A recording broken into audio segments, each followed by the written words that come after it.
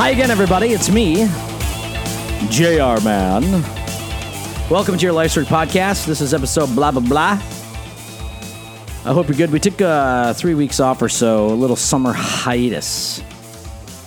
I got 3 teenagers, man. Plus there was like a funeral to go to and some remodeling projects in the house. And I mean, holy crap, man. The minute the kids come off of school, it's like somebody's freaking set the house on fire, frankly. And I don't know if you're a parent and you've got kids that are in your house like full time. Like we used to homeschool. I don't know what the hell we were thinking. And like, you know, they're everywhere all the time, knocking on doors, breaking things, social mediaizing, you know, yelling at you because you're not cool anymore. Oh my, you know, Dad, stop it. You know. Anyways, it's. I mean, you had. So anyway, so we took a little break. Hi, we're back today on the big podcast. We're going to talk about ego, and how giant mine is, and how giant perhaps yours is, and how ego stops us from pretty much every relationship we have. That's just how it goes. Hey, and for the record, we all have ego, so don't just think it's for the maniacs sitting in Hollywood or Donald Trump. Because we all have, and I mentioned Trump not to kill Trump. I mean, frankly, I'm not doing that because frankly, I'm sick of everybody killing everybody and taking every opportunity they possibly can to kill everybody that they can kill.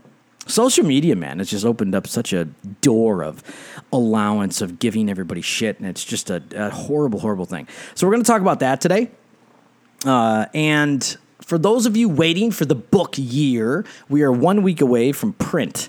We are waiting for the endorsers to endorse. We gave 5 people an opportunity to endorse the project year, which is 365 contemplations based on my study in 2017, which I think I really do, man. I really hope you will grab them and you will contemplate and meditate with them in and around your own spiritual practice and your own faith. I think it adds a bit of value to your day. I really didn't count on doing the project that we're about to print the week of the 16th, but here it comes, and we're going to do it anyway, and I'm going to just kind of be leaning into the flow of it. The book that I wanted to write in 2017, I really thought it would be like chapters, like have paragraphs, and not just simply center around contemplation or the contemplative movement. And I don't know why I turn into an Englishman when I talk about things of such nature. So I really think you'll dig it. Look for that crap on the web, and I'll blast it out on my social media the closer we get to it.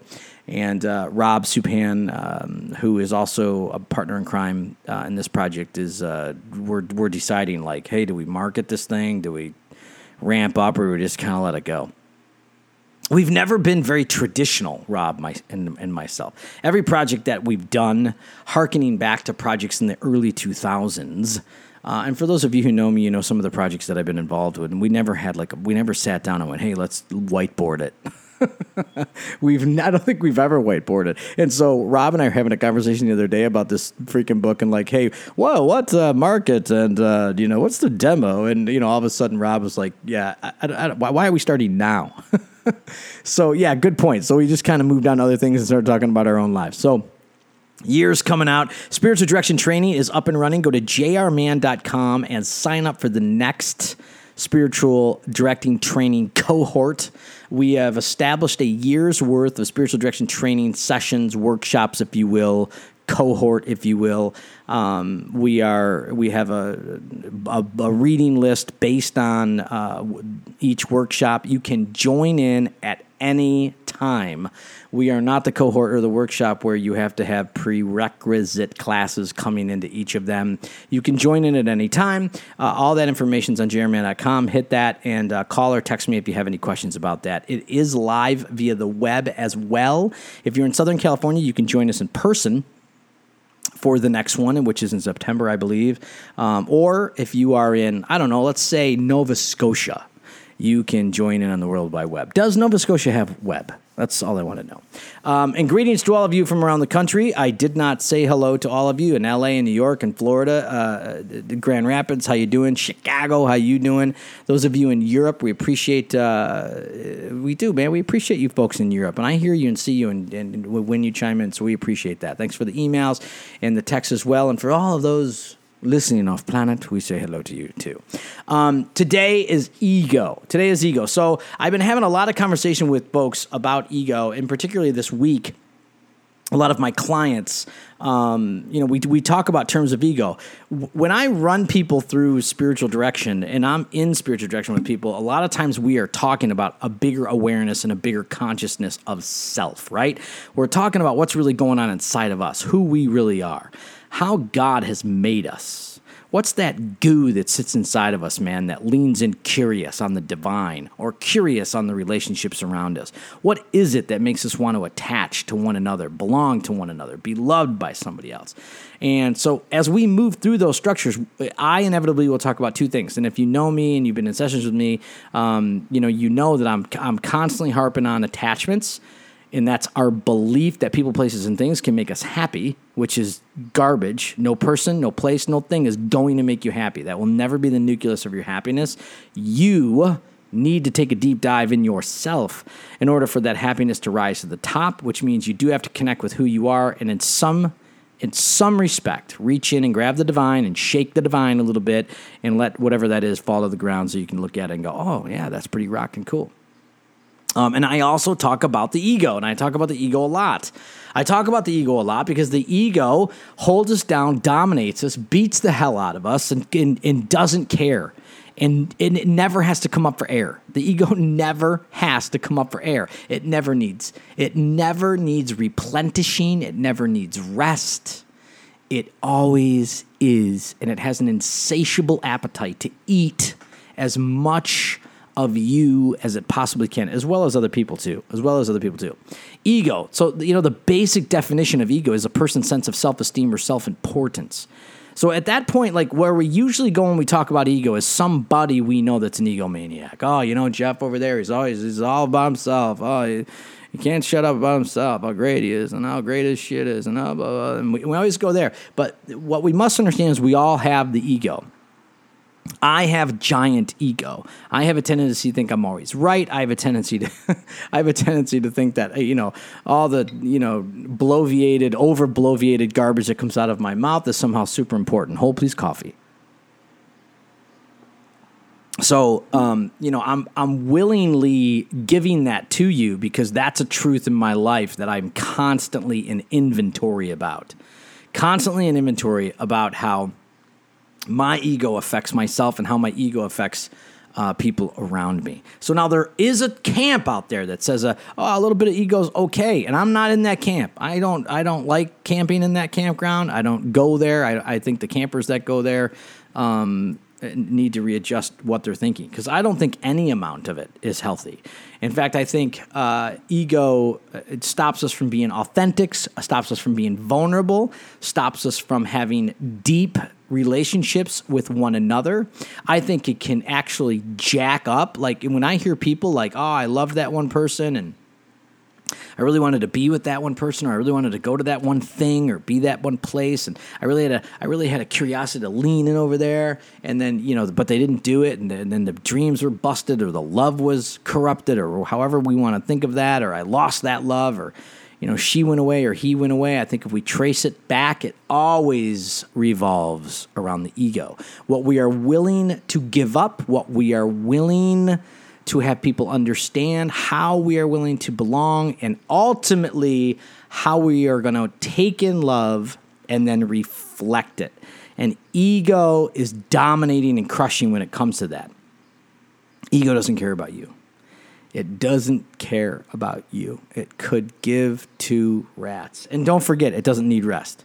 Ego doesn't need rest. So I want you to watch for a few things. So these podcasts are 30 minutes. We're 9 minutes into it. So let's get at it. So Jer, shut up, man. Let's get at it. So again, I talk in terms of attachments. I talk in terms of ego. Don't forget, attachments is the belief that people, places, and things are going to make us happy. We can't live our life in that core or that premise because the only thing we'll get is worry, anxiety, trepidation, fear, and fear will rule our lives in that. So we must turn inward, and at that point, as we turn inward, we got to take a solid look at who we are, which involves the ego. Here are a few things that the ego, when present in any given situation, will produce. Most of the time when you have ego that's really kicking your ass, you're only thinking about your safety or your security. You're only thinking about how you can get and how another person might get what you want and how you need that more. So it becomes a real self-dominating journey through life, right? A real muscling through even if it's passive-aggressive or aggressive, that sense of I need safety and I need security is usually bore out of an ego that is reflecting that you are the only one that can take care of you. You are the only one that is going to move the ball forward in your life. Now, that is true in a lot of respects, but it doesn't necessarily mean at the expense of other people. In this world in 2018, man, we are all about number one. We are all about the dominance of an individual, the autonomy of a thing. I will be the best fencer. I will be the best writer. I will be the best influencer. I will have more followers, more likes. My picture will be better than yours. My boobs will be looking better than yours. My abs will be more flexed. My career will seem great. My Facebook will seem like my kids respect me and love me and are always happy in the pool in the summertime with the lemonade and the thing and the. It gets so tiring. With that safety and security, when it comes to ego, and it's particularly when the ego is just simply a little bit out of control, is this idea that you're worried about scarcity, that you won't get enough, that I won't have enough. I won't be I'll be at a place in line where I might not get it. They'll cut the line up before I get there. And you see this in traffic, man. You see this in traffic like crazy. Like in Southern California, if you drive the 5 at certain parts of the day, you are going 10, 15 miles an hour for miles. 3 miles, right? At 10 miles an hour. I mean, it's like killer. I always tell people, you want to learn to drive, get on the 5 in the middle of rush hour. Now, a lot of people at that point go, no, you're crazy. Well, people aren't going 70. They're going 10. So it's actually a great place to learn to drive because you must be hypervigilant about everybody around you, which brings me to scarcity. I cannot tell you how many people I'm watching in traffic that are so worried about getting where they need to go at whatever speed they think they need to go and are just constantly interrupting other people's flow in traffic to get one car's length ahead. It's amazing to me. It's amazing to me to watch this idea of scarcity proliferate their life when it comes to, just such an incredible journey like that. So the idea of scarcity. The other scarcity is, again, when it comes to mortgages and rent and paying the bills. Like, I'm never going to have enough. Or vacations. How many people out there do I know are going to Hawaii and putting it on a credit card? How many people out there want the greatest, next, cool, trendy thing and they're putting it on a credit card? And basically, scarcity says make sure you get it and you get it now. Scarcity, for the record, if you really live inside that scarcity because ego's pushing you that way, leads you to literally, flush patience down the toilet. Because if you can get it now. Take it now.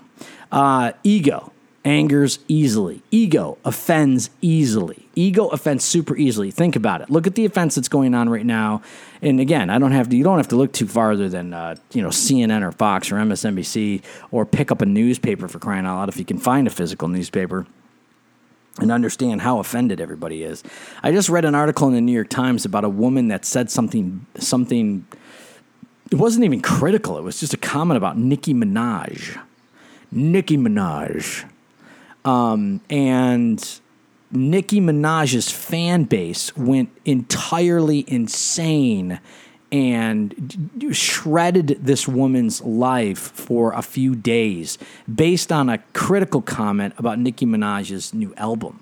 And I think the comment was, hey, I'd like to see her music mature. I think that was the comment. And people went absolutely insane. And then Nicki Minaj got involved. So here comes Nicki Minaj, who doesn't, let's face it, right? Does Nicki Minaj need to prove or does she need to prove anything? Is she going to lose anything by one critical comment online? I think the answer would be no. But hey, man, ollie ollie Oxenfree, because ego is angered very easily. And offense is taken so easily. It's like a hair trigger, man. It right away, and there it goes. So I want you to ask yourself, are you angered easily? Are you offended easily? Now, your quick answers will be, no, I'm not. But I really need you to get in there and understand the things that you're passionate about. Like when somebody scrapes up next to you on your passion, do you get offended and angered easily? Think about it. And you can be passionate about a number of things. My wife makes jewelry. And if somebody were to, again, it's like, that's her passion. So if somebody says something about her jewelry, like where would she go with that? That's the question I would ask to her. Are you raising kids, right? And has anybody ever like mildly questioned your parenting, right? But you get pissed at that. I do. Absolutely. My house is like insane. You know what I'm saying? And yet when somebody says or even looks sideways at how I parent, I tend to go inwardly nuts. Ego. You never have enough time with ego. You'll never have enough time. Your business will take precedent over the people around you. Your hobby will take precedent over the people around you. Your time will literally evaporate, and you won't know what the hell happened to all your time. Basically, ego, again, makes sure that you are dominating yourself. And in that, your time will run away from people. You'll never be able to plan a lunch. You'll never be able to plan a dinner. It'll be hard as hell to get together with your friends. It'll be certainly most difficult to find any time alone. Oh my gosh, right? To find a bit of time alone. I challenge my clients all the time. Hey, can you do some centering prayer for 5 minutes? Oh, if I can find the time, man. I mean, I wake up and I'm on the right in life. And I'm telling you, that's an overly active ego. It's an overly active ego suggesting to you that you don't have the time to take care of yourself, or you don't have the time to invest in other people's problems, or you don't have the time to allow your community some wonderful love and grace and mercy that is desired, frankly, from you. God is a hobby. When you've got an overly active ego, God's a hobby. Spirituality is a hobby. Faith is a hobby. And even for the atheists out there, because I know I got a few atheists, love you all, it becomes this idea that something greater than yourself isn't, or it is, but it only needs a small modicum of time to think about or to chew on. So again, that's an overly active ego, suggesting that suggesting that everything is more, or your plans, your desires, your schemes are much more important than a greater look at what's happening inside of you. Fame is of the utmost importance. Being known. Fame and being known of the utmost importance. In other words, what you say, how you say it, how you look, what your identity is, where you're going, and who you're with. And the idea of being known becomes the importance of your life. Right? Why are you going to the party? Why are you having the party? Right? Who's inviting you to the party? Who will be at the party? How can you platform your brand bigger to know more people and to make more money and to be more successful and 24/7 and blah, blah, blah, blah, blah. And nowadays with social media, it all becomes about brand influencers, right? It all becomes about, if you've got a couple million followers on Instagram, you're famous, period, end of story. And that dominates your life because it dominates the financial flow in your life, or it dominates some kind of ego satisfaction that people love you. A girl I know struggles with guys asking for certain things online, if you know what I'm saying, but yet can't block them or come off of social media because it makes her disgusted. But she can't come off of social media because that same thing that she hates also satisfies the ego. Think about that. You have a what can people do for you attitude. This proliferates like crazy. What can people do for me? When I was in the media business, that's the way I thought. What can you do for me? What can you do for my ratings? What can you do for my television show? What can you do to make what I was doing better and number one? Or outside of the functionality of doing TV, what can you do for me because I'm important? Because I work at the TV station. Can you give me free tickets? Can I get into that place free? Can I know that person because I work in TV and because I have that kind of identity? What can people do for you? You keep your positions. You keep your positions and are willing to die for them. You don't move off of belief. You don't allow belief to evolve. You don't allow faith or belief to evolve. You stick on the same damn premise year after year after year after year, even if you smell it and it's stinky and old and you're putrefied by its own stench. You stick to it. You become fundamentally fundamental. You become dogmatic in all your approach. There is one process and one process only, one method and one method only. Certain that your way is the right way. The ego will not create and it won't love. It won't create and it won't love. The ego won't create and love. Now people argue with me on this all the time. Ego just won't love. Ego, again, will not rest until it consumes you. It will not love another person. Love needs a sense of self-sacrifice. That doesn't mean pain. It doesn't mean pain. It means you put yourself away for 2 seconds to think about somebody else. The ego can't do that. The ego will also not create. It won't create because the very act of creation should be for community. Should be for the people around you, for the community around you, and not just simply you. And addictions become your core behaviors, and you'll be addicted to whatever. Addictions become your core behaviors. Addictions become core behavior. And again, I'll let you walk through that yourself, whether it's alcohol, whether it's booze, whether it's buying shit, whether it's you're addicted to your own image, whether it's you're addicted to your Instagram or your Snapchat or your Facebook, whether it's you're addicted to going to certain places to be seen by certain places. Addiction becomes core behavior. So, ways to keep ego and the inevitable attachments that it drives into the ground at bay. Well, one is God. And again, I don't make any excuse about what that means. So in terms of the divine, in terms of God, I want you to understand that how God loves is through the movement of your own life, to be able to slow you down and have eyes for another, or eyes for a greater understanding of the world around you, for eyes of the sound of a bee buzzing by you, the softness and stillness of a sunset, the beauty and awe of a sunset, the quiet of a forest, the love of a girlfriend or a wife, the absolute admiration and awe-inspiring understanding that children have for their mom and dad, the love that you have for your children and how you just can't make sense of it, but it is in you.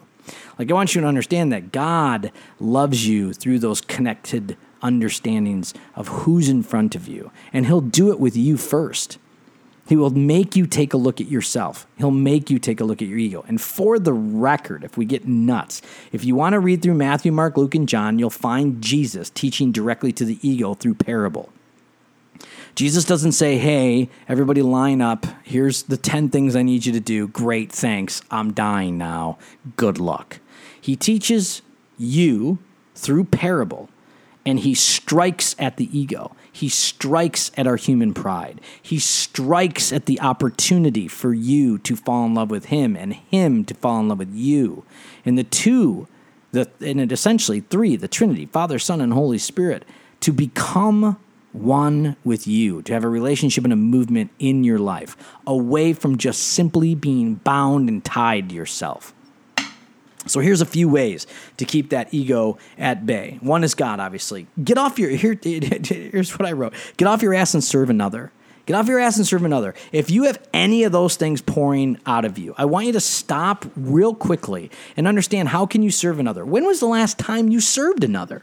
Seriously, when was the last time you served another person? When was the last time you went over to the neighbor's house and said, hey, can I do anything for you? Holy shit, can you imagine you going over to the neighbor that you kind of see and kind of smile at and kind of talk to and going, hey, is there anything I could do? Even if they said no, I bet you an ensuing conversation would happen where you would just get to know them just a little bit better. So the next time you did see them, you would feel a little bit more connected in your community. When was the last time you served somebody? When was the last time that their need took precedent over yours? When was the last time their want, desire, took precedent over yours? When was the last time you met a person with some anonymity to it, where you didn't have to be the sole provider of X, Y, and Z. Just your physical presence allowed them something. When was the last time? I have no idea what I wrote on this note. Take personal... I'll move on to the next one. Your life is not your own, which we talked about. Get into the flow of God, which we talked about. And into the flow of God is basically you understanding that you don't... Listen, most people pray like this. Hey, God, I need more money for rent. Hey, God, I really like a hot boyfriend. Hey, God, I really want a partner. Hey, God, I want my kids to be normal. Hey, God, can you get me this new car? Hey, God, can you get me the job? I would love it if we were to pray already understanding that we're in the flow with God.